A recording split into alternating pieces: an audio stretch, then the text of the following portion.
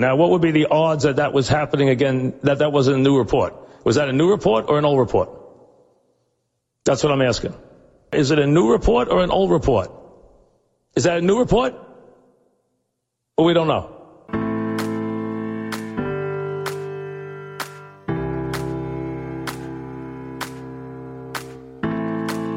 When a seasoned sports fan teams up with a millennial, opinions may vary, but the debates assuredly won't disappoint.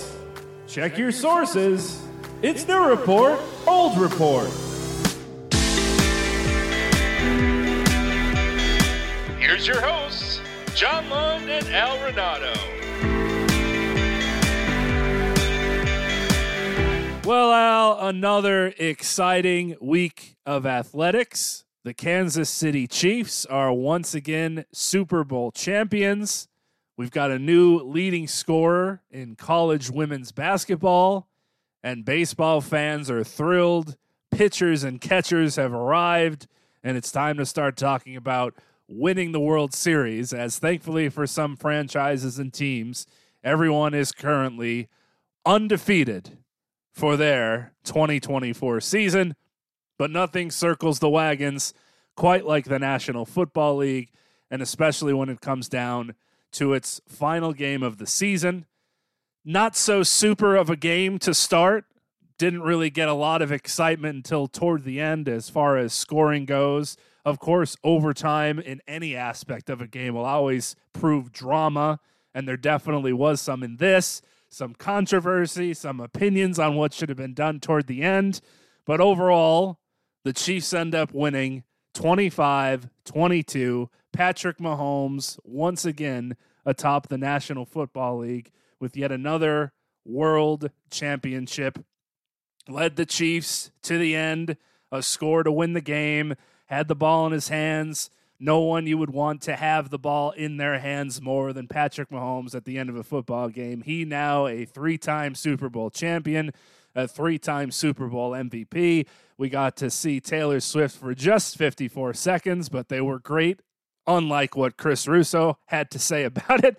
But overall, the end result, something that, for whatever reason, Vegas didn't expect to see coming. The line of 2 stayed for the 2 weeks in favor of San Francisco, as Mahomes said after the game. Just to remind everybody, the Kansas City Chiefs are not an underdog. They once again host the Lombardi Trophy. What did you think of this end result, the game overall? Lots to get into, of course, from different standing points, with just a generic thought on the Super Bowl 58 that we saw this past Sunday.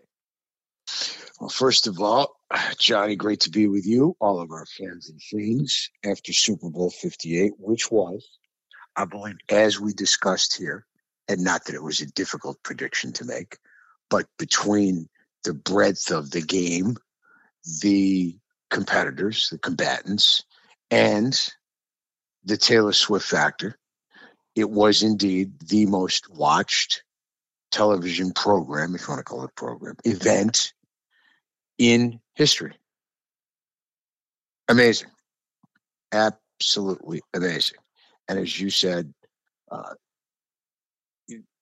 the game was certainly not a work of art for 2.5 quarters. By the way, most watched since they said the moon landing, which you are also familiar with, just as the Old Report. I want to throw that in there so listeners are aware. You've gotten to see both of these historical television events. In the event you are being facetious, I beg to differ if you are being facetious, because I did watch Neil Armstrong take that small step for man, giant leap for mankind, live in the summer of 1969 with my parents. Yes, I watched it live on network TV when it happened. So the Old Report is indeed old. But I was there. It was, I don't want to say a dud, but it was certainly not well played. Those first 2.5, 3 quarters, a lot of penalties, some turnovers, just defenses dominated, some sloppy play, some lazy penalties. And then, it took off, for the last quarter and a half, all fueled by a massive mistake, which was, I think, apropos for the game had gone to that point, which was an unlucky bounce or lucky bounce for whoever's favor or disfavor it went in, with the punt going off the defensive back of his heel. And we're all watching it, screaming, "What are you doing?" Going to grab it. And then we realized afterwards on the replay, it was an alert move to try and grab it. It wasn't a very sound move to try and pick it up versus just falling on it, which would have been the right thing to do and the safest thing to do. And the next thing you know, it's 13-10. And you've got a brand new game, and it's the only touchdown scored by the juggernaut. I say juggernaut, but the great Patrick Mahomes and his not so juggernaut offense. And even though they only gave up one touchdown, which was set up by that gaffe on the punt, that resulted in Steve Wilks being fired, and we'll get to that a little later.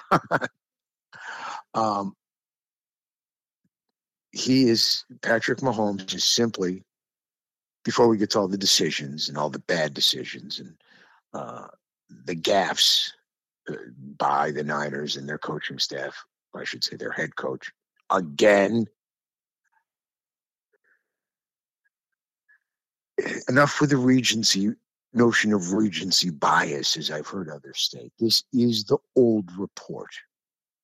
Patrick Mahomes is the best football player I've seen since Jimmy Brown, which is almost sacrilege for yours truly. Jimmy Brown, as I've said to you, as I've said on the air, on shows, on this podcast, to anyone who will listen, and the time of his passing, to our fearless leader, Christopher Mad Dog Russo, I am of the firm belief that Jimmy Brown was the greatest athlete in the history of this country. He was the greatest football player I've ever seen. It's very hard to compare positions, and I know a lot of people out there don't even know who Jimmy Brown was. Jimmy Brown was the greatest running back in the history of the sport, thought by all who played against him, watched him, announced him, and he was revered.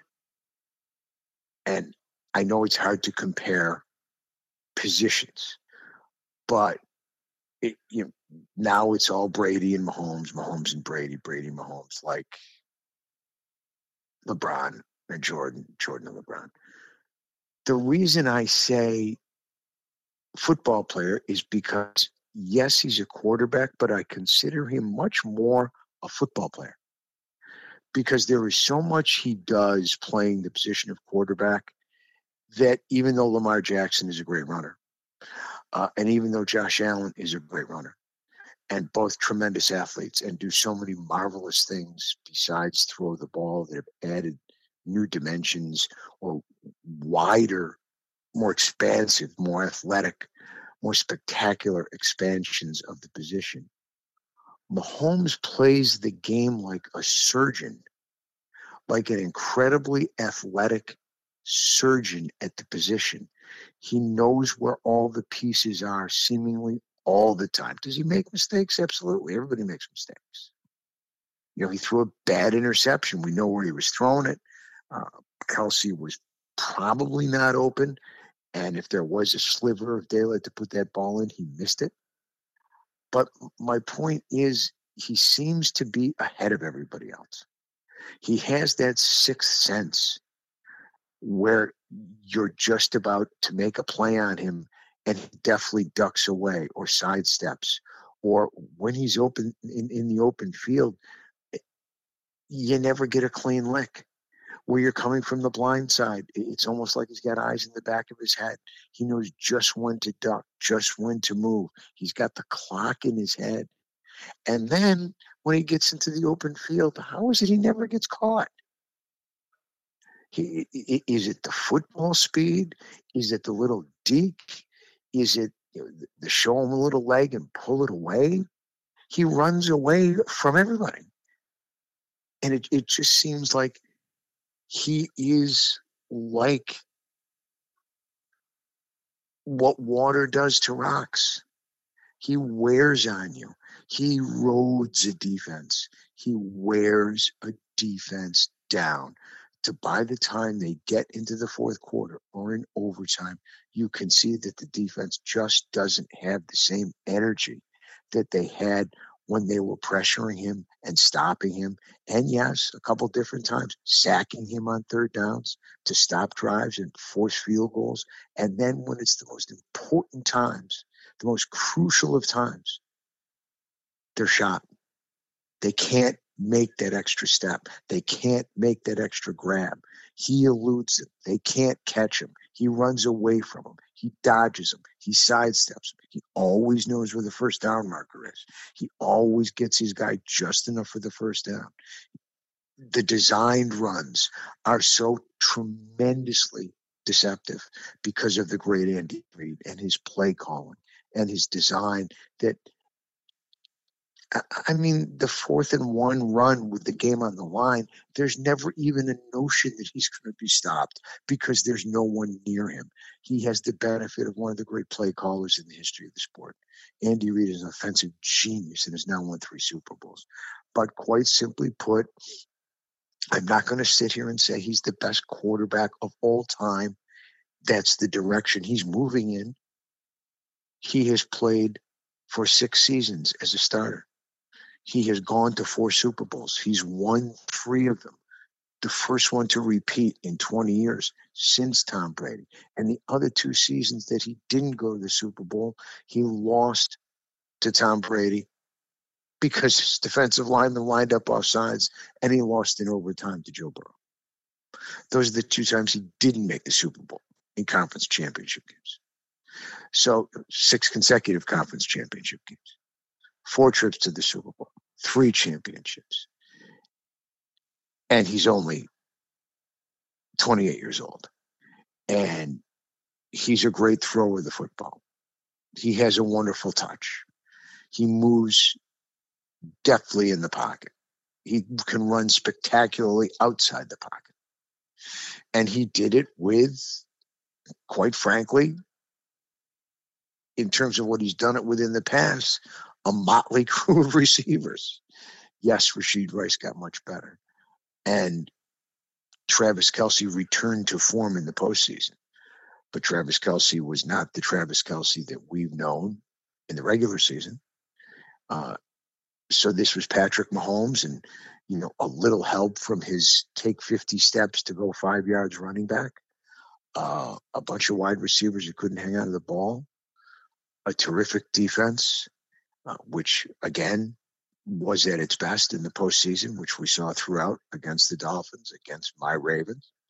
And again, when it counted most against San Francisco after they were being beaten up and dominated the same way Buffalo was dominating them.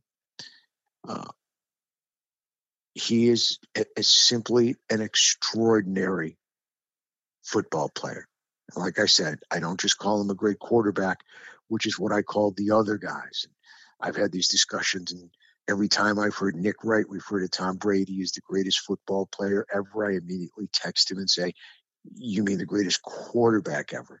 And he says, in response, I knew I was going to get a text from you as soon as I said it, because I've spoken to him on the air that Jimmy Brown is the greatest football player ever. You want to differentiate between quarterbacks and other players, that's fine by me. But in this instance, I'm not even comparing him to other quarterbacks.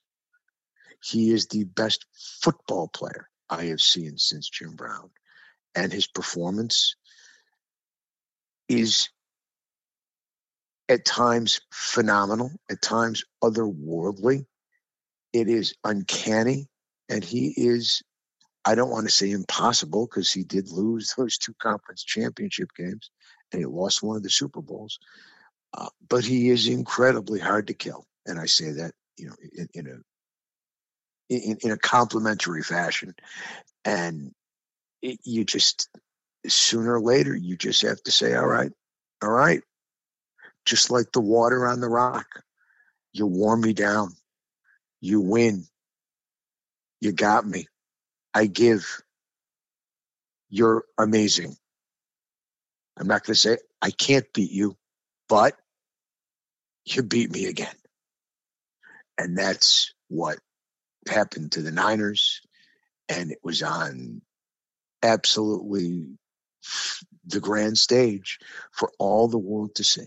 And that is, along with this, we'll get to, some great contribution from the supposed coaching genius of the Niners. That was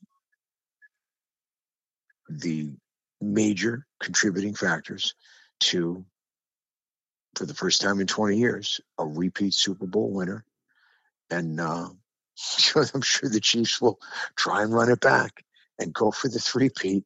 And quite frankly, even though I'm a huge Ravens fan and I still think I got the best team, who wouldn't put it past them? I mean, they did it again. And to their credit, they found a way. They just seem to continue to progress throughout a game. And their defense gets better. Credit to their brilliant defensive coordinator, won his 4th Super Bowl. I believe the first ever to do that in Spags, Coach Spagnuolo. But it all revolves around Patrick Mahomes. They look to him. He leads them. He does everything he can to make everybody on his team believe at all times. Yes, he got frustrated during the season, but he overcame it. He continued to lead and show that he's the adult in the room. And when you listen to him talk, even though we all have had it with the Chiefs, if we're not Chiefs fans, even though we've had it up to our eyeballs, and the last thing we want is another Chief win and another Clark Hunt to Vince Lombardi trophy. And listening to the Chiefs play-by-play man, who we all despise, wax poetic about the Chiefs. When you listen to Pat Mahomes talk about his teammates, the team, his coach, the organization, the game, what it's about, what's not to love? Because he doesn't make a wrong move. He's everything you want the face of the game to be. And he literally, like the water on the rock, has worn me down. You wait and you wait and you wait for something to go wrong, for something to finally not go his way. And for once, we had it. It was an ugly end to the first half for the offenses, for San Francisco, only to be up 10-3 heading into halftime. But you hold Kansas City coming out and get them to throw an interception. Patrick Mahomes, a postseason interception, just doesn't happen. You know how many he threw last postseason? None. He just doesn't do it. His career interceptions for the postseason are a joke. So you get the ball back and you think, okay, despite us not being to have a larger lead here, let's run down the field, keep the pedal down, and take this game. And what do the 49ers do? 3 and out, 3 and out, 3 and out, muffed punt, touchdown Chiefs, game over. In a sense. Obviously it wasn't, but it felt that way, where they score the immediate next play and you blink and it's 13-10. What the hell happened to us? We had it. We were there. What happened? How are they ahead again? It speaks to just this innate, seemingly, ability that they have in Kansas City, where a lead, a deficit, especially coming into the second half, never a worry in the world. Patrick Mahomes, through 6 years of starting, already has a Hall of Fame career. Folks have mentioned that Tom Brady's entire career was split into 3 different sections of 3 Hall of Fame worthy instances. But Teddy Bruschi said this the other day, talking about Tom Brady's first 6 years, because people obviously want to try and compare, well, how did they fare? Since Tom Brady is viewed as, by many, the GOAT, greatest of all time because of his 7 Super Bowls. And Teddy said it. Tom Brady was nowhere close to this in his first 6 seasons. There was a stretch in 2001, the Patriots won 8 games, where Tom Brady threw 3 touchdowns and 6 picks total through those 8 games. They won. 3 touchdowns total. 2003, they went like 8-1, and he was throwing for 6.5 yards a play. It was the defense. It was the special teams. That run into the postseason in 2001, he threw for 1 touchdown. They didn't need him to do anything else. Special teams touchdowns, defensive touchdowns. All he had to do was not fuck it up, in a sense. Be a game manager, if one will, since that gets thrown around far too often now. So it's Patrick Mahomes through 6 years. It's not even a question. Now you just wait and see what he can do next. But for a time, to wait and see. You have to wait. For a time, though, the 49ers had Patrick Mahomes and the Chiefs in a situation that we haven't seen them in. A turnover to start the second half and an opportunity to keep your foot on the pedal and try to build on that lead. Didn't happen. I thought that was the turning point in the game. Where in the third quarter, they didn't hand the ball off to Christian McCaffrey, I thought nearly enough. And that was it. 13-10, they never looked back. Before we get to this, and McCaffrey and Shanahan, now there is a lot of criticism that has been heaped upon Shanahan for the end of the first half. I want to know what your thoughts were. I'm very curious because I have my opinion. I'm sure you can imagine. Which Tony Romo talked about. He wanted to know why Shanahan wasn't calling timeouts at the end of the first half to get the ball back with maybe 45, 50 seconds after hopefully, well, whatever Kansas City wound up doing, which in this case was just a field goal. Whether it would have been just a field goal had they used their timeouts, we have no way of knowing. But what are your thoughts on that? Because he's taken a lot of heat from people that I've listened to for not calling those timeouts to give them a chance to get the ball back. Especially where they were on the field, the Chiefs, that is. I think it was 1st and 10 at the 25. They get a first down, and it's 1st and 10 at the 14. Kansas City calls timeout with 1:09 left in the half.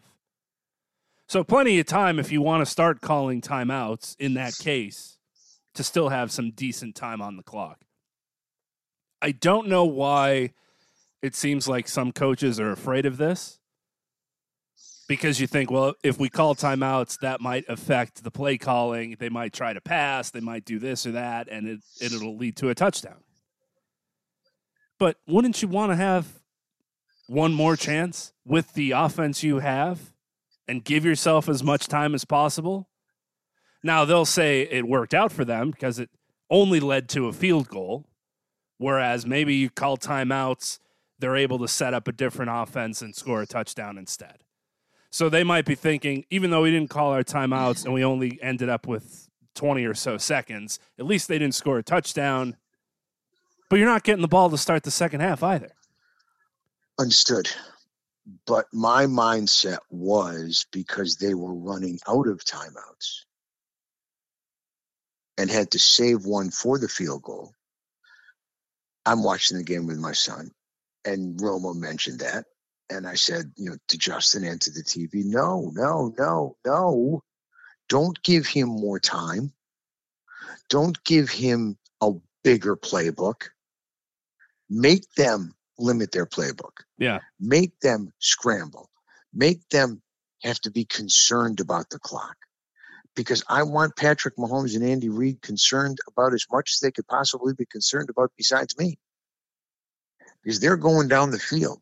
I don't want to give them more time. I don't want to give them more options. If they're going to use the middle of the field, all right, I want them to have to hurry. I want them to have to spend that time out. I want to limit their options. So, and I was saying that when it was going on, I said, no, don't call the timeouts. And I thought it worked out great for them. And I was saying that not after the fact. I was saying during that time frame. I didn't think it was that big a deal to get the ball back with 45 seconds to go. In fact, sometimes you do that. You're at your own 25-yard line, whether it's 10-7 or 10-3. Next thing you get a strip sack, you get a fumble, you get an interception, and then you really hammer yourself. And you're not going to have any timeouts left anyway to work with. So you're going to have to go hurry up. Could they have gone down the field and gotten a field goal? Of course. We'll never know. But my point was, I wanted everything within my power to stop them from scoring a touchdown. And I thought one of the best ways to do that was to limit their options and make them have to use their timeouts. And if they weren't, I want that clock to run. I want this half to be over. I want to get in 10-3. I'm happy at 10-3. I'm not thrilled, but if they're down deep in my territory and all I'm giving up is 3 and it's 10-3, yeah, they get the ball. I understand. But the point is, I want to use the clock moving as another defender is the best way I can put it.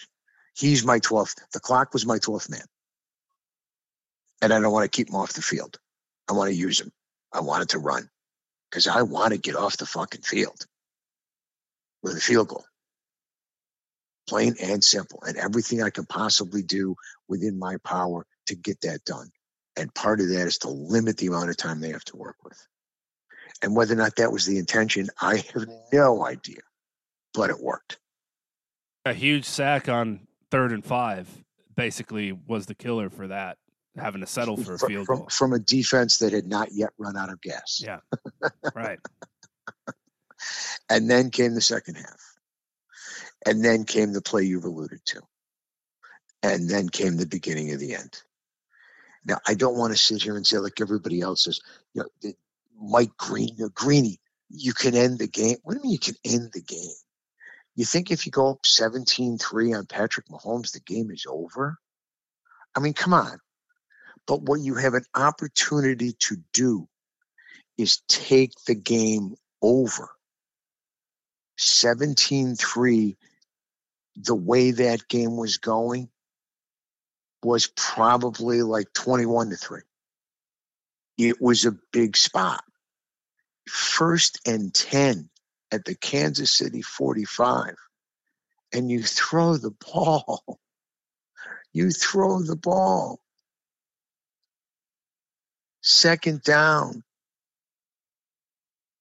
You run the ball, but there's a penalty. So you have to throw the ball. 3rd down, you have to throw the ball.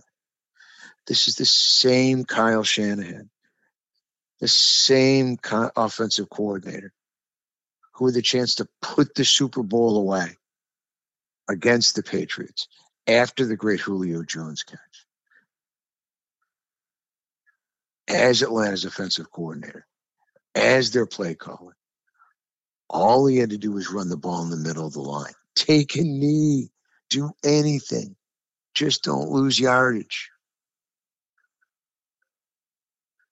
And he gets sacked and gets a penalty. And they're out of field goal range.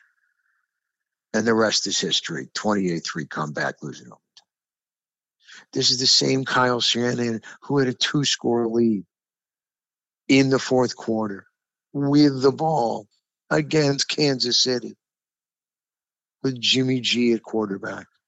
And what did he do? He threw the ball on 1st down. He threw the ball on 2nd down. 3-0. Lose the Super Bowl.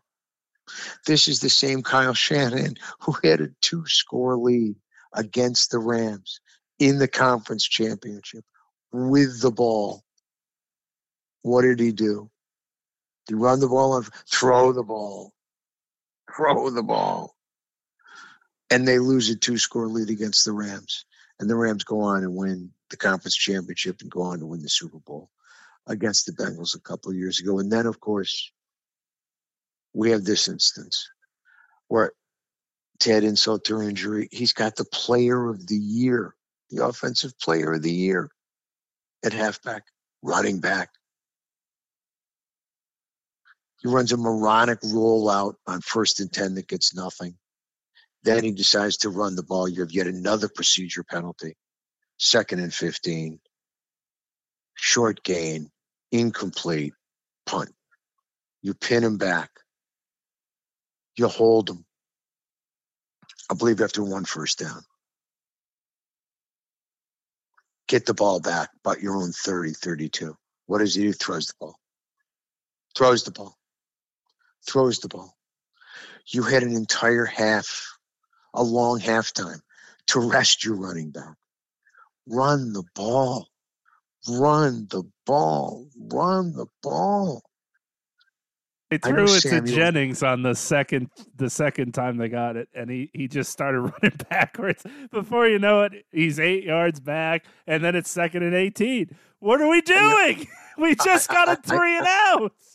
Yeah, and I know you can't run Samuels as much because he was banged up even before the hamstring, but run the ball. Run the ball. Get behind your offensive line that dominated the first half. I know McCaffrey fumbled, but run the damn ball. The first possession after your kid kicks a 55-yard field goal, you need 1 first down. You need 1 first down to have a shot at a 2-score lead, even if it's just a field goal. Time and place. What's important right here, right now? First and foremost, we have to get a first down. We have to get a first down to keep the pressure on, give the ball to my best guy, ram it down their throat, ram it down their fucking throat till they stop me. He didn't even try. How many times are they going to run the slant against the blitz and get it knocked down? How many times is he going to run that play? How many times when we know Spagnuolo, as much as this old country lawyer who only played basketball and baseball in high school and never put on a pair of shoulder pads in an organized game, if I know they're going to blitz, how do you know they're not going to blitz? How do you not know that? How do you not know they're going to blitz? What are you doing? Spagnuolo blitzes constantly in the postseason. Constantly. How do you not have the blitz picked up? And then, after the unfortunate incident, the gaffe with the punt, when McLeod failed to do what all players are coached to do, just fall on it. Just fall on it. Just fall on it. There's 17 Niners there. You think you're going to pick it up and run with it? You were smart enough to try and do the right thing. You saw what happened. You saw it go off his foot. When I'm screaming, what are you doing? You're doing what you're supposed to do. You're trying to bail your teammate out, but fall on the ball. Fall on the ball. And boom, like you said, it's 13-10. And then the defensive battle starts. Back and forth. Back and forth. They get it to 16-13 with the ensuing touchdown drive. Great drive. Kid misses the extra point. I am not going to blame him for this loss. Oh, it's 17-13. Andy Reid kicks the field goal. 17-16. You're up. Wait a second. Let's just play out what happened and say it would have gone the same route. And just for argument's sake, say that Andy Reid, at 17-13 had the same 3rd and 5 from the 5 or thereabouts, wherever it was, inside the 10. We don't know when he's going to run at 17-13. Down by not 3 but 4. And even if you ran the same play and you had the same result and it was 4th and goal from the 5, you don't know that Andy Reid is going to kick a field goal to go down 17-16 with only 5 minutes to go. I would think he would go for it. Be that as it may, we'll never know. But I'm not blaming a rookie kicker who kicked a 53 and a 55-yard for a blocked extra point that he kicked low. The guy I'm blaming is the genius, the boy genius, the son of the Hall of Fame coach, who every time he gets in a big spot, he gags. 16 all. Last drive. 3rd and 5. 3rd and 4. After what I thought was a questionable play call to Kittle. Who was a ghost. Couldn't break one tackle. And a great play by the defensive back. You've got a 3rd and 4. After a 2-minute warning to come up with something. You've got the 2-minute warning to work with. Kansas City's already spent a timeout.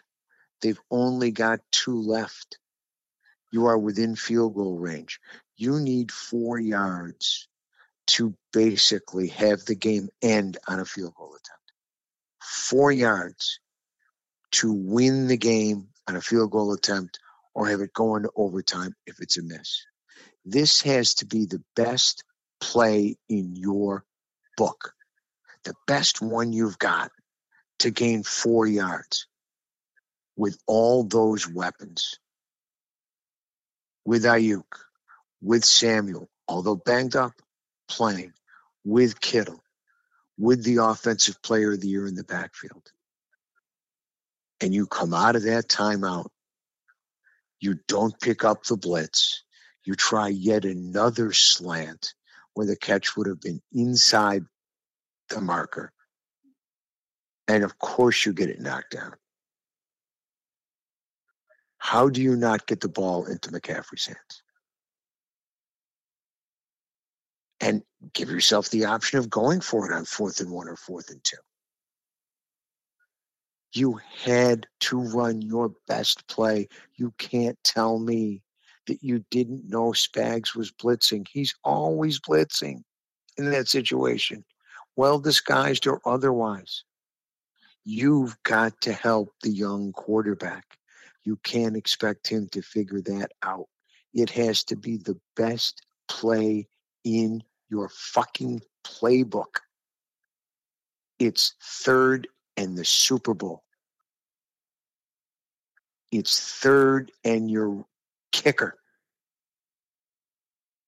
with 5 seconds to go, not 13 seconds. Josh Allen. 5 seconds to go after you get that first down. And that's what you call? That's what you call?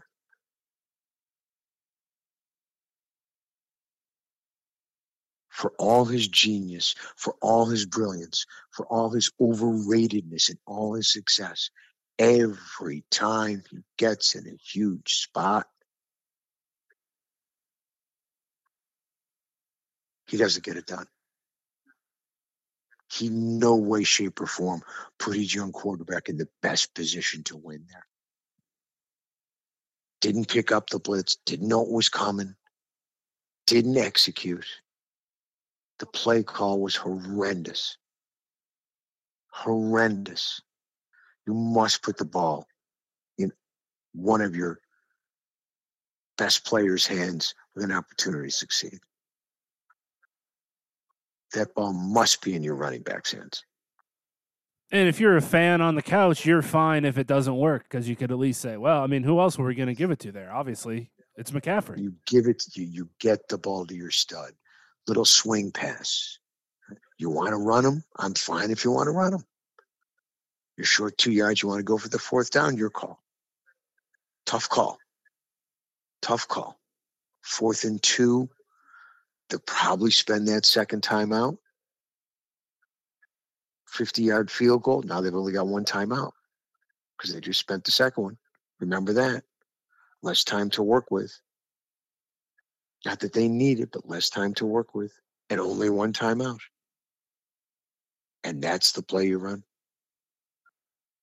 Incomprehensible. Unfathomable. He does it every time. Every time. Every time. Never fail. And then on Kansas City's last drive, the play that no one talks about except me. Maybe this is what got Steve Wilks fired. I don't know. I know Greenlaw was hurt. He was the one who was most of the work on Kelce in the first half. But we talked about it last week. Talked about it to everybody I talked about before this game. Again, I'm not Mr. X's and O's. I wouldn't know a cover two from, a manhole cover. But you gotta chip Kelce. You gotta pop him at the line of scrimmage. You can't let him run free. You must throw him off his route initially. I'm not going to say he's not going to throw you down. He might, but they did a lot in the first half. 3rd and 7 from their own 45 or thereabouts. Huge play. Huge play. Obviously, they got to go for it if you stop them, but it's 3rd and 7. And lo and behold, Kelce goes to the right side, and there's nobody on the line of scrimmage with him. And I turned and I said to my son, Justin, Kelce's just going to go right over the middle. They don't have anybody on him. Snap, 4 steps, breaks to the middle. Fred Warner trailing. 40 yards later, he's at the 10-yard line. I'm like, what are you doing? I turned to my son, Justin. I said, if I know what they're going to do, how can they not know what they're going to do? For years, this is the play.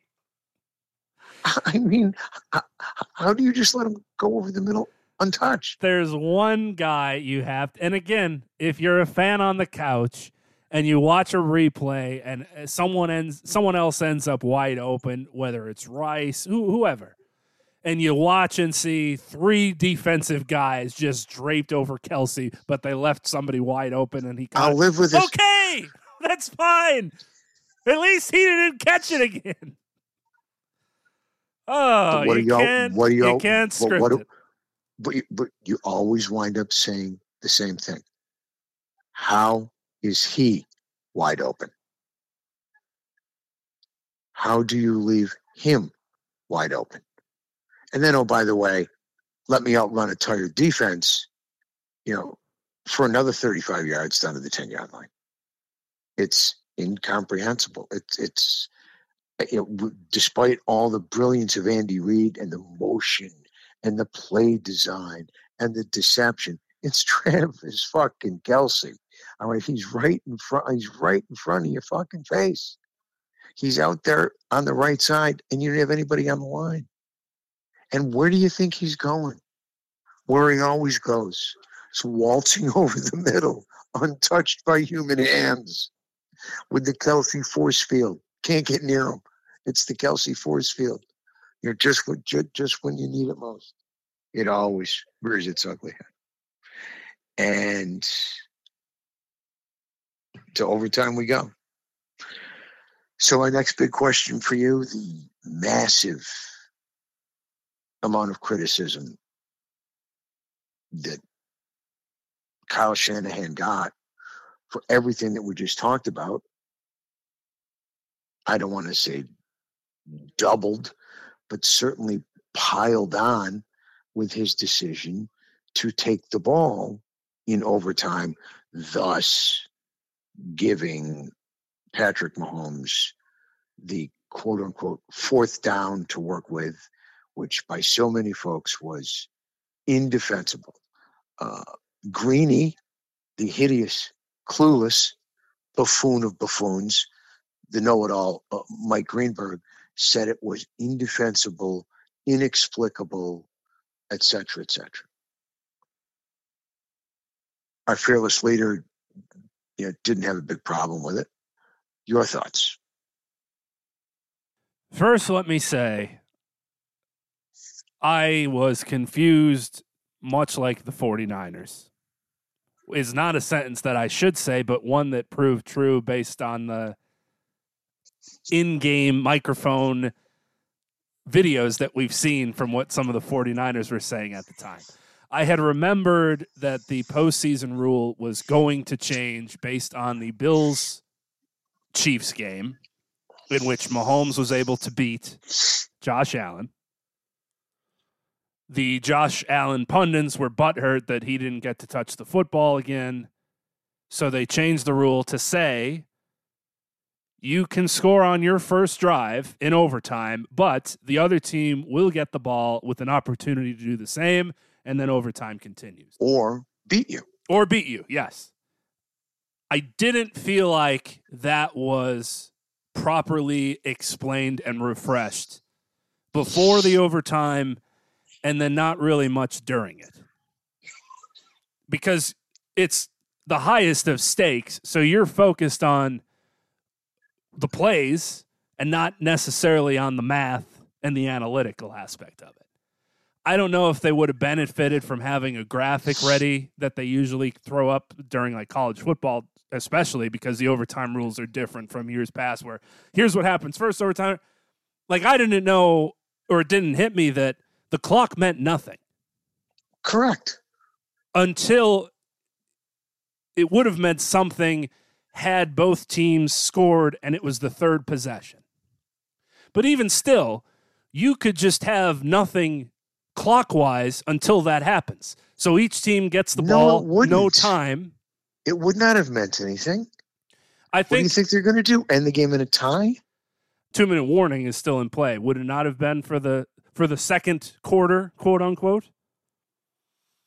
I think they. I thought you meant in terms of ending. No, I think the only thing that would benefit for a time purpose would be if you were to get into a second overtime quarter, a 2-minute warning would still be in play, and then you would also maybe have a halftime.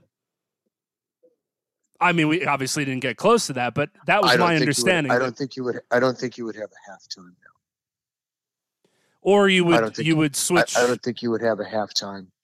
I'm sure you would switch ends, just like switching if this one went to a second overtime. But either way, I don't think the clock was explained really well to anyone. Because if you've listened to the final calls for both what we heard from Tony Romo, what should have been said was the clock doesn't matter. The clock doesn't matter because it's winding down, and hundreds of thousands of people, if not millions, surely millions. Let's not be coy about it. 123 million watching the game. Millions and millions of people are going, are they going to call timeout here? Oh, they're snapping it real fast. They want to score before the time runs out. And that's what you're thinking. And the touchdown happens, and your brain is still trying to comprehend, well, the time was running out. That shouldn't have been a factor or something that we're even thinking about. When they went to Gene Steratore, he explained it sufficiently. I thought the referee explained it sufficiently. We'll get to the referee in a minute, the crew. They gave it to Steratore to explain. And, it basically is, whoever's, you get the ball first, you score. This team that gets the ball second has a right to match or beat you. If they match you, we play on, and it's sudden death. If they beat you, it's over. Right. And if they don't match you, it's over. It just gives the team on the defense the chance to match or beat, which they didn't have in the past. So they have a chance to get the ball. And if they don't score, the next score wins. I don't think it really hit home with viewers until Romo made the point of like, this is just the first quarter of overtime. If time runs out, we're just going into a second quarter. But it happened like so late in those moments where it still was like, what are we? Are they going to score here? Are they call timeout with? It was just obviously not something that the NFL cares about because we're watching. It didn't make that impact and us being confused. What the hell do they care about? But I think it was sloppy in a sense for it to be that magnificent of a moment and a game-winning play where Mahomes says Hardman didn't even know he won the game. He had to tell him, we won the Super Bowl. Shanahan's explanation of we wanted the ball third, I I would have been fine if his explanation was, look, Mike, just like the scenario with Kansas City and Buffalo, remember the Buffalo defense had to go right back on the field. Right. After they had been on the field that gave up the tying score. And when they had to go back on the field, you figured they were in huge trouble because they were gassed. Similar to even the Falcons Patriots 28-3. Exactly. Falcons coming out over, they've got nothing. I mean, Tom could have been throwing it lefty. They're not going to stop them at that point. Agreed. And so if Shanahan's explanation was, look, my defense has just been on the field for a long drive, they needed to blow. And I felt good about where our offense was, and we wanted to be aggressive. So we took the ball. But the notion of we want the ball third, I can't buy that, because you may not get the ball third. Like a lot of people said, and who knows what would have happened. Had they scored a touchdown and Kansas City matched it, maybe would you put it past Andy Reid to go for two? With Patrick Mahomes, because if he gives the ball back and they score, they win, and you'll never get a chance to win the game. So maybe he takes the chance to win his game and goes for two. So your chance to get the ball third may never happen, even if you do score a touchdown. Well, what we heard based on the commentary after the dust is settled, I mean, I think the most inexcusable thing is that several 49ers were unfamiliar with the overtime rule when they ended up in an overtime. And they're saying as much on the field. There's video of Kyle Juszczyk, who went to Harvard, being like, I didn't know this was the case. Whereas Kansas City, once the 49ers received, their whole sideline, Mahomes and Kelsey are going up and down. We don't want the ball first. Let them have it. Go ahead. Like, they knew all of this. It's inexcusable for the team playing in the game to be as clueless as some of us watching it on our couches were. You can't have that happen. This is something the Chiefs have been practicing for weeks and months since the season started. Hey, we're probably going to get to the postseason. Here's the new rule, remember. Let's have a couple plays ready. Let's figure out what we want to do. So that's, I think, the most inexcusable part. I agree completely with you as well. If Shanahan just said, hey, man, our defense is gassed, that's an emotional moment for the game to be tied in the Super Bowl. We almost had it. Now we got to go to overtime. The Chiefs have said, though, hey, it's nice you want the ball third. Andy Reid said, if we scored, we're probably going for two anyway. And why wouldn't you? Why would you want your defense to have to come back out? You've got that Chiefs offense with how miraculous their play calling can be for those short situations. Of course, they're they said as much. We don't know what would happen, but they have said basically they're going for two there no matter what. So getting the ball third, it's not happening. Because remember, in terms of what you said about the defense, that would have that would have meant that the Kansas City defense would have just been scored upon. Now, granted, that means the Chiefs now have taken time and scored themselves. But do you want to send your defense back out there when all they need is a field goal? And you've got a chance to win the game, and you won't get the ball. There's possibly you won't get the ball back, and now you've got it with Patrick Mahomes and 5 yards. So right, you've worked the odds against you now because you're not guaranteed your quarterback Patrick Mahomes is getting it. I wouldn't have been surprised if that was the plan for them. But the other thing you wonder is, and I don't know the answer to this. When you're going down the field and you're the 49ers, if you don't know the rules, how desperate are you to score a touchdown? I mean, they have to know that if they get a field goal, the other team gets the ball. At least. Don't they? They should. They have to know that. Because that's the old part of the rule still. They have to know that, right? Because that's the way it's been. A field goal doesn't win. Right. People were saying, if they scored, were they going to celebrate like they had won the game? And meanwhile, the officials were like, are you kicking or are you going for two here? What's that? So, was there a notion of desperation? We need to score a touchdown, settling for a field goal. And again, the Shanahan play calling on, they ran the ball twice. It was 3rd and 4 on their possession in overtime. The play again. How is the best? And Here's something. You never see him call timeout. You don't need the timeouts anymore. On 3rd and 4, why not call a timeout? Right. Again, to get my best play on the field. And what do? They don't block Jones. They don't block the best pass rusher, the best defensive lineman on the team goes unblocked. And Purdy's got to throw the ball out of the bounds to the right side. Meanwhile, if you watch the replay, not that if he would have looked there, because it almost like was always looking to the right side. Ayuk was literally, his defender fell down on his break, on Ayuk's break to the inside. He was literally wide, nobody within 10 yards of him in the middle of the end zone. It seems like this play and the one you had mentioned previously where they got another free rusher, it almost felt like, and again, what do I know? As you said, I know cover 2 and a manhole basically the same way. But it felt like this was another instance where that's a pre-made decision, throw it to X. It's going to this guy. We're drawing up the play. He's going to be open, throw it to him.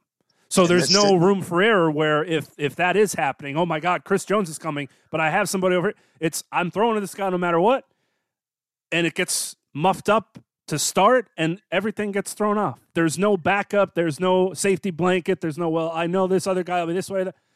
I got to throw it to this guy no matter what, and he didn't have any time. I don't know if it's the quarterback there that has to adjust the line, if it's just the play call in general where you should have saw coming, but frustrating if you're a Niners fan that 3rd and whatever, biggest moments, here comes a dude uncovered running at Brock Purdy in his first real season trying to win a Super Bowl. Yeah. And what's he supposed to do? I just think that's a huge element of this game. Right? The coaching differential between the 2 head coaches, who are the 2 offensive play callers, to me was just night and day. They made all the big plays when they had the ball down the stretch. Every big play they had to make when they had the ball in their hands, they made it. That's not to say San Francisco didn't make some of their own. Look, I disagreed with the 4th and 3 call, where Shanahan went for it and got it on the great dive.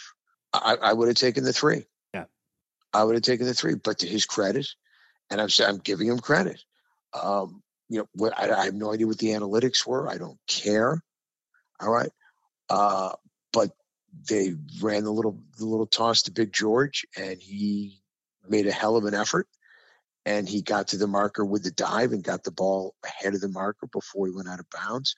I would have kicked the field goal, and they scored the touchdown in the next play. That was a well-designed play. It barely got it, but it did get it. But I was screaming at the TV, take the points. So I was wrong. He was right.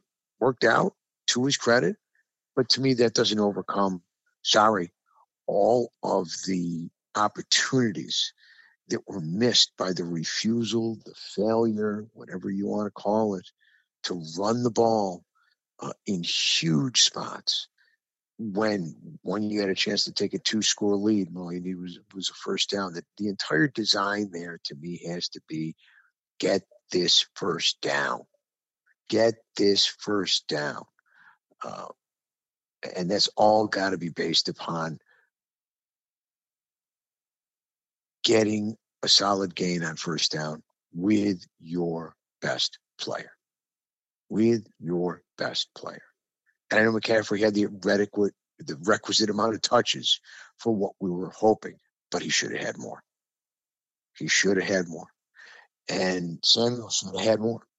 I know Samuel got banged up, but he wasn't that banged up at the beginning of the second half that he couldn't have seen the ball on a quick screen, or he couldn't have seen the ball on a jet sweep.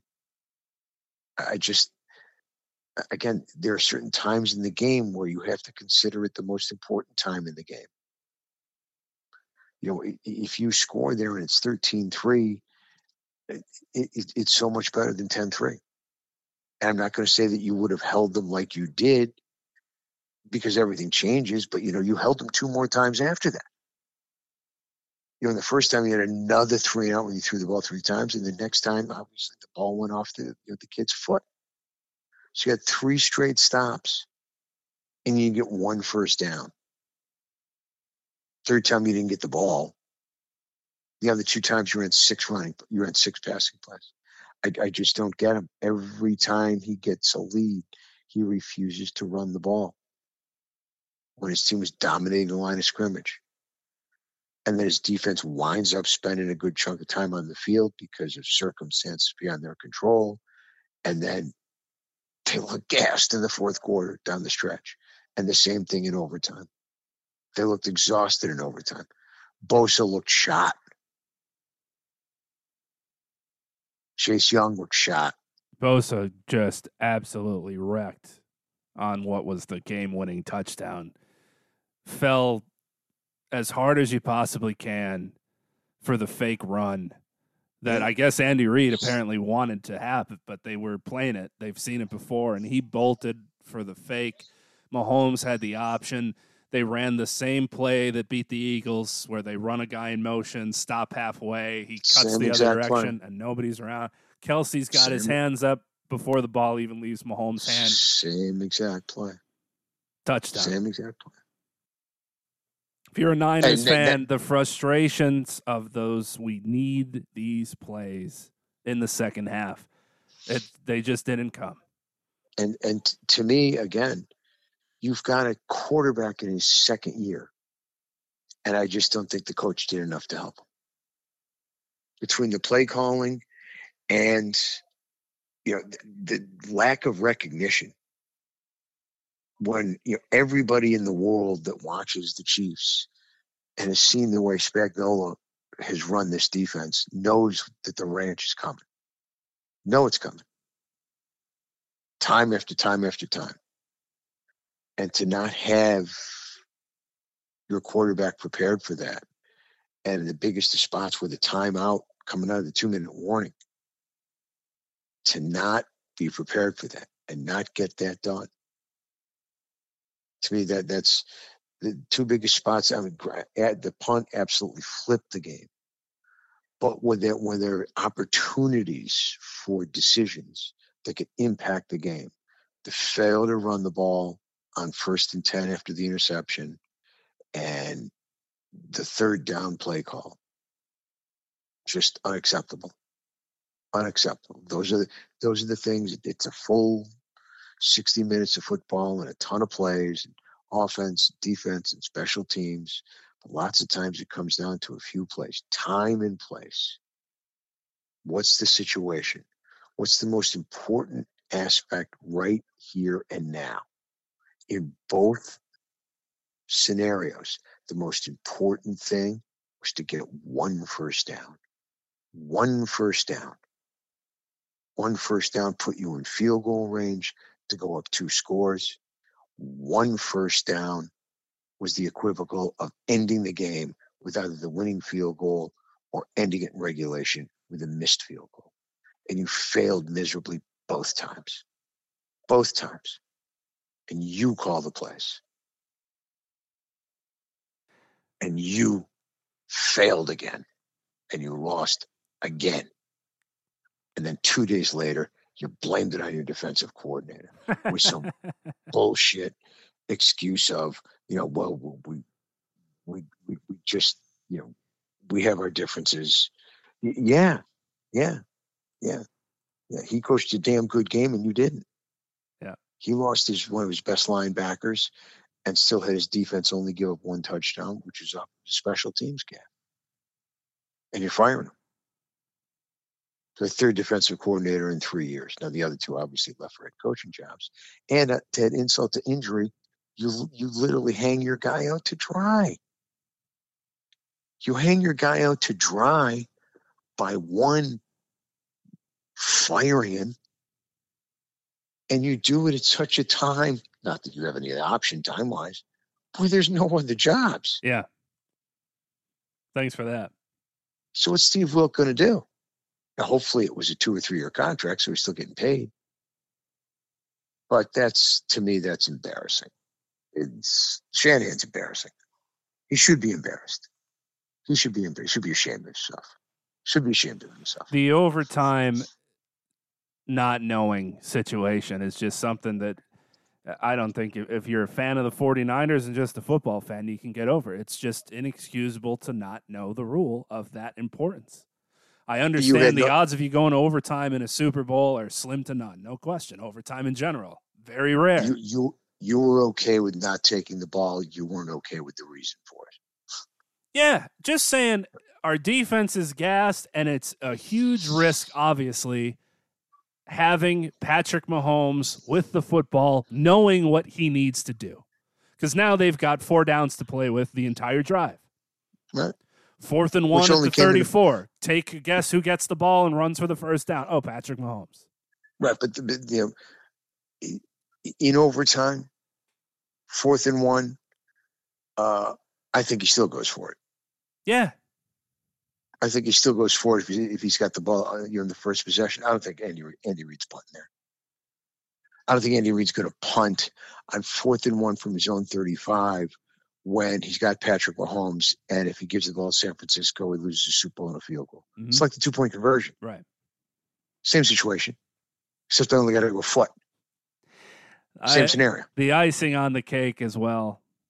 You can't script it any better. After there was 3rd and 1, and Mahomes again ran for like 20 yards because they put a lot of, hey, if you've got it, take it. He usually just runs on 3rd and somethings to get first downs, but there were other moments in this game where he just took it and ran. I thought they could have maybe run Brock Purdy a little bit more on the Niners side, but it's 1st and 10 at the 13.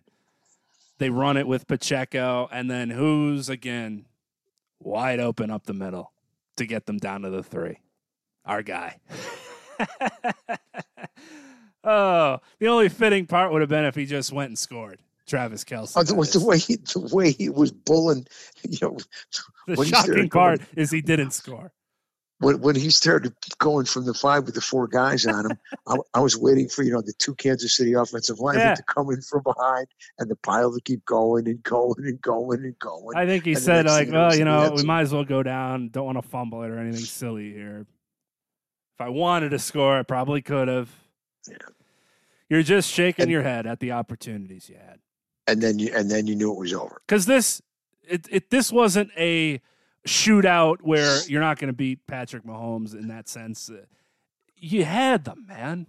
They played, for Chiefs standards, a terrible game in the first half. And not a great third quarter. I mean, you hold them to 19 points and you're firing the defensive coordinator. You hold Patrick Mahomes to a touchdown? And the touchdown in the 4 quarters?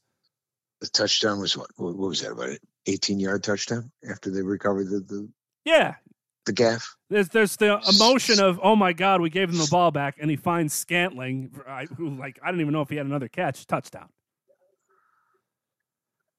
You're just shaking your head because it's Kyle Shanahan having this happen to him again. Like I said, time after time after time. It's the 3rd Super Bowl he's given away. 1 as a coordinator, 2 as a coach. And every time it's the same thing, throwing the ball with no need to. And as for the overtime, I don't know what the fix is. If there is a reasoning for the clock, I'd love to hear it because it seems like you don't need that. I think you could just put a little digit down in the score bug that says first possession, whatever team, and then first possession, whatever team. And then they get because time's not going to matter because it's not going to run out. If it runs out to end a quarter, who cares? It's just switching sides, I guess, is the biggest reason for it. Yes, it's switching sides and a little rest. Yeah. The explanation, though, it's really interesting listening back to the final calls on radio and on TV broadcasts and stuff where they're mentioning the clock like they only have 8 seconds. Here we go. Instead of looks like they're going to run a play before the first overtime period. Before we have to change ends. Yeah, something like that to just emphasize once more the game won't be over. Remember, folks, if the clock expires, nothing changes except the direction that you're going in. Right. We just pick it up. It's like it's the second quarter. Because some were like, well, they have 2 timeouts. I'm surprised they're not using one here. It's just, it was just really clunky and unlucky for them to have, like, if that gets stopped at the 1, the time runs out. There's going to be an awkward, like, is the game over?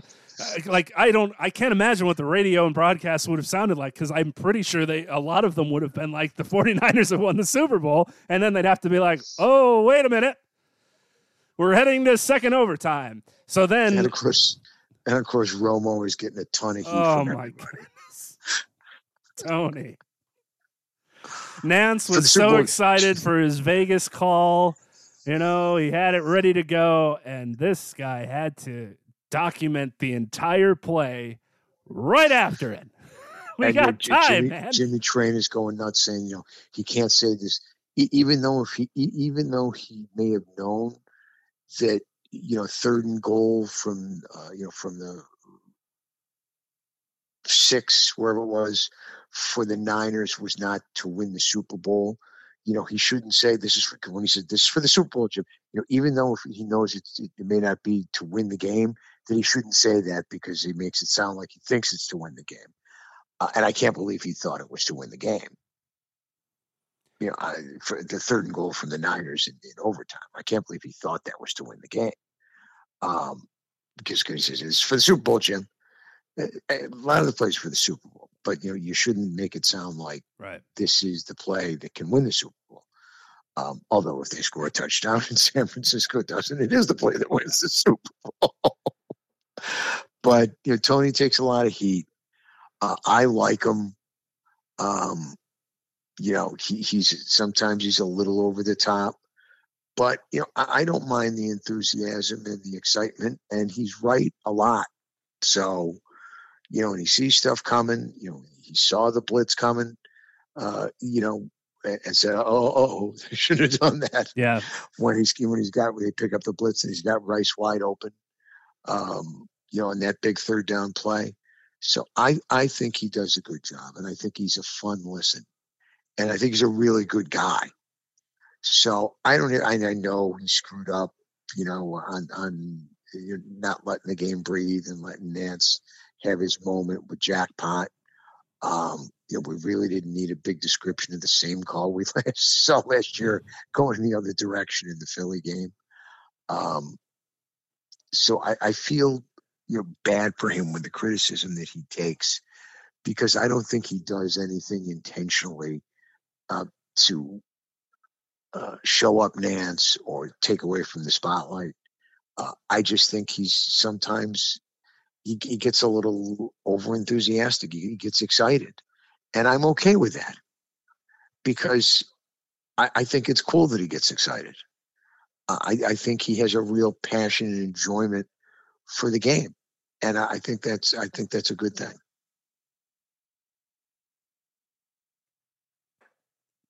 Another celebration for the Kansas City Chiefs.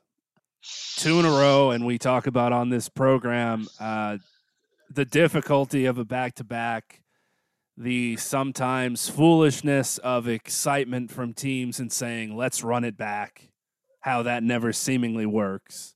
And this certainly wasn't a run it back in the sense for the Chiefs not having a lot of weapons offensively, but improving very much so on the defensive side. I mean, silently, 2 of the best corners in the football league are on the Chiefs. And some of the defense they had in the first quarter, saving a touchdown. I mean, there's conversation. Are we going to give this MVP to a defensive guy? And look, a defensive lineman in Chris Jones, who, and there's a lot of great defensive linemen in the league, but nobody plays better in big games on the defensive front than Chris Jones. He is always there when they need him. He makes big play after big play after big play. He's in Josh Allen's face to push him back in the pocket to prevent him from being a touchdown pass. He got in Purdy's face a couple times, one of which may have clearly prevented a touchdown pass, to Samuel. And obviously, he's there in the biggest spot in overtime. He's always there when it's time for a big play. He's a tremendous player, tremendous money player. And he's a bad dude. Chris Jones, a bad man. If you're running it back and it seems like we're good with Andy Reid returning, there were rumors that he was going to retire for whatever reason. Kelsey said he's following that man if he's coming back, so he'll be returning. And, of course, there's this Patrick Mahomes guy that you happen to have at quarterback. If you can keep that defense mostly whole and just add a couple guys that could catch footballs decently. Well, they've got a couple free agents. Jones is free agent. I'm sure they'll bring him back. Although he hollered at the parade that he's coming back, and I think his agent jokingly said, like, hold on. I read where they're already working on a 3-year deal. Yeah. I believe Snead is a free agent, and I think Gay is a free agent, on the defensive side. On the offensive side, I think they're just going to get better. They will draft for sure in a very deep wide receiver class. I think they'll draft a wide receiver, and there's a lot of good ones out there. There are free agents coming out, in the wide receiver position. There's a few of them. Mike Evans is going to be a free agent. Whether or not they can afford him, I don't know. I believe that the kid from the Colts that I love from USC, their number one guy, but not a big free agent class at the wide receiver spot. I would think Mike Evans would be the lead guy. Maybe Mike Williams from the Chargers, who I think is coming off. Is Mike Williams coming off? Mike Williams, he didn't finish the season healthy, did he? I thought he was hurt. I think so, too. Yeah, because that's usually the unfortunate thing of Mike Williams. Is just like, yes, he's always hurt. When is he going to get hurt this season? Can he come back in time, or is he done? Right. So there's a few out there, but it's a very deep wide receiver draft. So I would not be surprised if they took a wide receiver, with their second round pick. Maybe trade it up to get an earlier spot in the second round. But there's going to be a lot of good wide receivers available in the second round. I don't know what they'll do at the running back position. Obviously, Pacheco is just a kid. He's clearly their number one guy. But it certainly doesn't seem like that they've done it with clearly a running back by committee throughout this run that they've had. In the 6 conference championship, 4 Super Bowls. And you look at Andy Reid now, he's gone to 5 Super Bowls, 0-1 with the Eagles, 3-1 with the Chiefs, 6 straight title game conference championships with the Chiefs. I believe he went to 5 with the Eagles. I think he was 1-4 in conference championship games, NFC conference championship games. There aren't a lot of guys with 3 Super Bowl titles.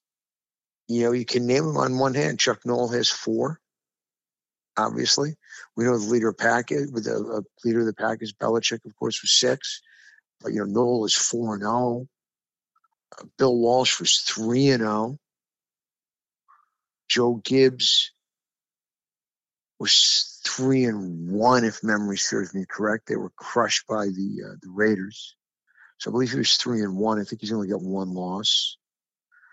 I said Bill Walsh, correct? The 3-0.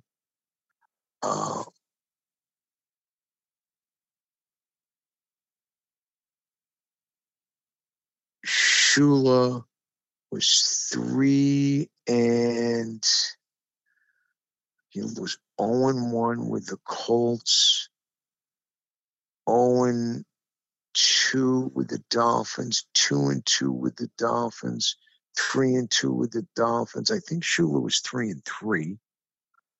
memory serves me correct. Lost with the Colts, Unitas World to the Jets. Lost to the Cowboys, Doomsday, with Greasy Zonkin kick. Then won the next two, 72 undefeated, 73, to get him to 2-2. One with David Woodley. He lost. That's right. He lost that game. They lost that game, on the John Riggins run. So Shula is 0-1, 0-2. Shula's 2-4. Did not win 3. Shula's 2-4. Landry loss, win, loss, win. Landry is 0-1, 1-1, 1-2. Landry's 2-3. Landry won 2 and he lost 3. So Landry's only got 2. So it's a very short list of guys with 3 Super Bowls, victories, and he's been to 5. That's rarefied air. Bill Parcells only won 2.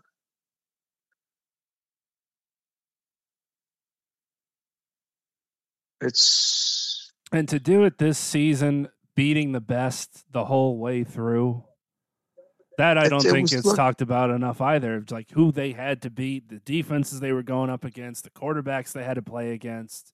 This wasn't a cakewalk. Bye week, take it easy, just win the AFC Championship deal. No.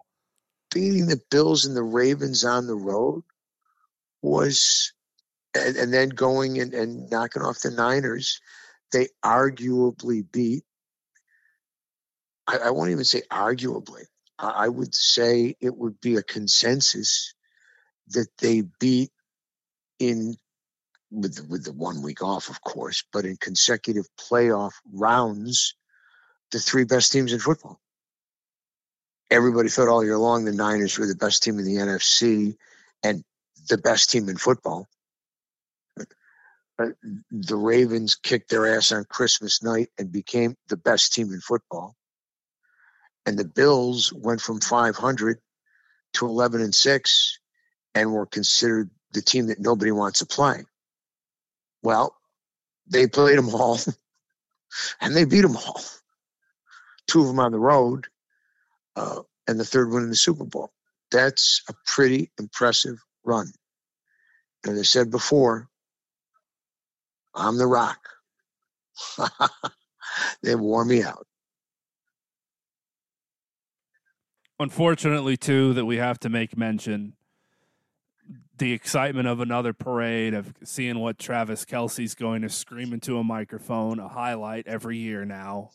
He didn't disappoint, trying to make up his own lyrics to I've Got Friends in Low Places. Got about halfway through and just started slurring away and didn't really make it back to the music once they started playing it over the PA. The tragedy strikes. Another mass shooting. People running around. It's on live television, so we're watching everything happen. 3 shooters, 2 juveniles, 1 woman, Lisa Lopez Galvin, dead. 20-something people hurt, injured. 8 to 47 the ages. People sent to the hospital. Only here. And what'll happen, Al, is they're not going to fix what needs to happen. What they'll try to fix and what'll change is the rules and regulations for Super Bowl parades and celebrations, and not what the actual issue is. That's going to be the fun part about it. Only here, only in this country, the greatest country in the world, can we continue to go on where the politicians, those in Congress, those in the state legislatures, refuse to pass strict gun laws for fear of reverberation by the money, by the people that make the guns and the people that make the ammo, for this incredible fear that if we have a nationwide ban on assault rifles, that means no one else can ever legally own a gun. For the 1 millionth time, as an attorney who has studied the Constitution for the better part of 40 years, well, more than 40 years, there is no Second Amendment right to a fucking assault rifle. You have a right to bear arms. That doesn't mean you can have a nuclear silo in your backyard. It doesn't mean you can own a Sherman tank, all right? It doesn't mean you can launch grenades at your neighbors, right? Everything is regulated. The right to bear arms is and can be regulated. You can have a hunting rifle. I don't care what you legally own to defend your home and hunt, if it's a revolver, if it's a shotgun, if it's a rifle, whatever it may be. I understand your right to have it. I understand your right to use it recreationally. Obviously, you have no right to use it unlawfully. But the point is, I'm not coming and I don't care about your right to defend or impinge upon your right to defend your home. Nobody's defending their home with assault rifles. And if that's what you want to do, you can't, because you can't have one. But the politicians, mostly the Republicans, in the Senate and in the House, who are so fearful of that lack of support, that lack of money that they get from the gun lobbyists and from the gun companies who pay for their campaigns, that all that money is going to go away if we ban assault rifles. So, Mr. Senator, so, Mr. Congressman, look your daughter in the eye. Look your son in the eye when your grandchild gets killed in one of these shootings. And remember, you didn't do a fucking thing, because all you wanted to do was get reelected and get that money from the NRA and the rest of the gun lobbyists, like they're going to go broke if there's a ban on assault rifles. The only people who should be entitled to bear the arms called an assault rifle in this country are the military and law enforcement. That's it. No private citizen should be entitled to go near one. Maybe at a shooting range, but not even there. Not even there. There is no impingement on your Second Amendment right to bear arms. Everybody thinks if we're going to ban assault rifles, nobody can ever have a gun anymore. No. That's not the deal. That's not the deal. This is an ounce of prevention to result in a pound of cure. Doesn't happen anywhere else. Why does it have to happen here? And don't give me the bullshit about, it's the board. They're all coming across the living. No, they're not. The assault rifle that was used in the church shooting at Joel Osteen's church was legally purchased, in Texas, was legally purchased. And oh, by the way, if 80% or 70% or 50% of these mass shootings are with legally purchased assault rifles, that means you could have prevented that number of them. Oh, well, we have more money into mental awareness, in assisting the men. What the fuck do you think they're going to do with some kind of mental awareness when they're buried in a chat room with Nazi slogans and tattooing swastikas on their fucking head, saying death to the Jews and death to the blacks and death to the Asians? What the fuck do you think you're going to do with money to help them mentally? You put a gun in their fucking hands, you are authorizing them to kill people. So remember, Mr. Congressman and Mr. Senator, the next time another kid dies, that could be your grandchild. And you will have done not one fucking thing about it, you piece of shit pussy. You got me started. Hey. You got me started. People need to hear it. That's all on you. People need to hear it. There's a part of me that is hopeful, although they do not need to. you have 2+ of the most popular athletes, of course, in your state, but in an entire sport that were impacted by this. Wouldn't be the worst of things to maybe see those guys standing in front of a congressional board or elsewhere speaking up for what needs to change. You could do a lot worse having two of the biggest stars in the NFL being advocates for the correct thing. You can do a lot better. Here's what you can do. And I don't dislike her. I'm not a fan. We know the MAGAs hate her, which makes her even more favorable to me, which makes her even more attractive to me.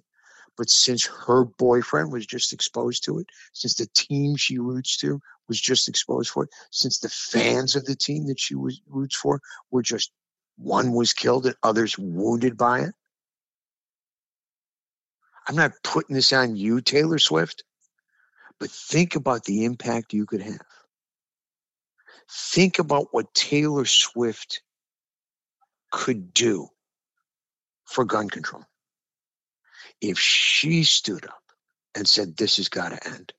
And I'm calling on the politicians. I'm calling on the members of Congress, both in the upper chamber and the lower chamber. I'm calling on our state legislatures. We must ban assault rifles nationwide now. This can't happen again. And put it on whatever that thing is, Instagram or whatever the stuff, TikTok, Ship Shop, all that stuff. All right? All right? Think of what kind of impact that could potentially have. Think about the benefit that she could do this nation with her input and her following. If that could become a nationwide clamor, a nationwide frenzy that makes these politicians finally act. Finally. Before we get exposed to any more of these heinous crimes. Before any more any more people, but especially any more kids have to die by senseless fucks who just have no value put no value on human life. That is unacceptable. And the fact that we continue to do nothing about it, that those who make our laws continue to stand back and do absolutely nothing to stop it from happening. Because the most damaging element of the crime is the gun. Guns don't kill people. People do. Yeah, well, they can't kill them with a bow and arrow. There's no mass shooting. I shot an arrow into the air. All right, not happening. There's nobody coming in and throwing grenades at crowds. It's always the assault rifles. It's always the fucking assault rifles. Yes, we have bombings. I understand. But the mass shootings, we have an ability to put a huge restriction on if we just ban the sale, purchase of assault rifles in this country, and that they only be allowed to be possessed by the military and law enforcement. Get those fucking guns. Tough look, too, for we need more guns, folks, to stop the guns and to eliminate the problems when it was a couple of good Samaritans in the crowd who just tackled one of the culprits trying to run away. What type of guns did they have? While the police were about 200 yards, the camera pans to the side and continues over to look at the police just standing around having a chat while these 2 or 3 folks have this dude tackled and are holding him down until law enforcement finally gets over there to them. Shout out to the people that have to run into these buildings, run after these people, instead of being like how I definitely would be, running the other direction. Like a coward. Hand up. I wouldn't be the one running into the buildings, running after these dudes. But thank God for those people around this country that aren't afraid to do those things and help save more lives for it. But it's a sin that we're here again.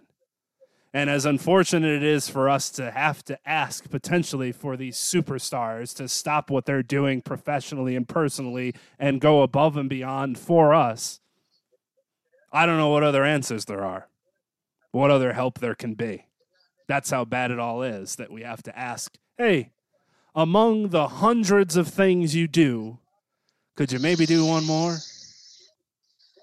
Awful to see and unfortunate that the change is going to be, well, maybe next year we'll have to have it at Arrowhead and everyone has to go through metal detectors and you could only sit around the stadium seating and we'll do a little parade around the field like Wade Boggs on the horse in 96 instead of being able to drive through the towns.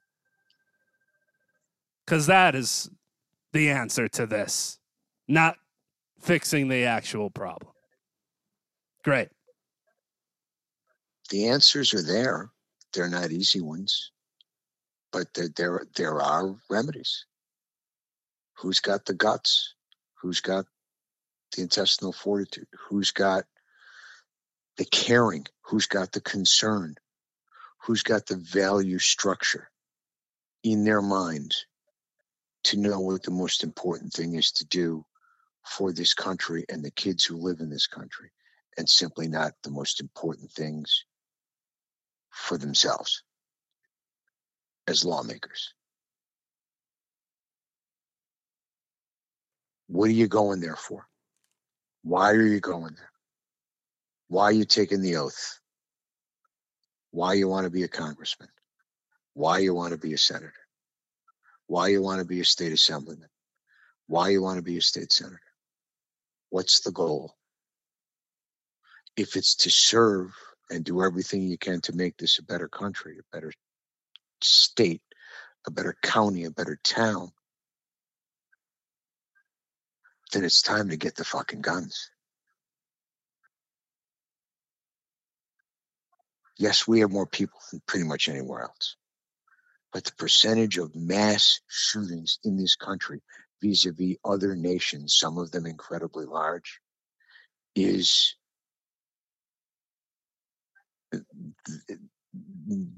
are minuscule compared to ours.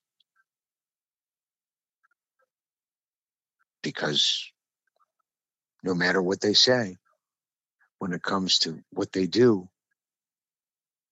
actions speak louder than words. They don't care. Other countries mourn mass shootings like we mourn 9/11. If we did that here, we'd have to double and triple up the days.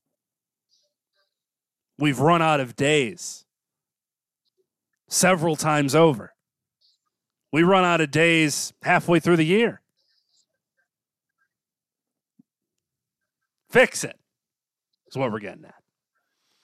Just a question of where's next.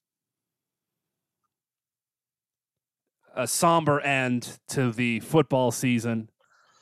A football season that we complained mostly about for low scores and ugly games.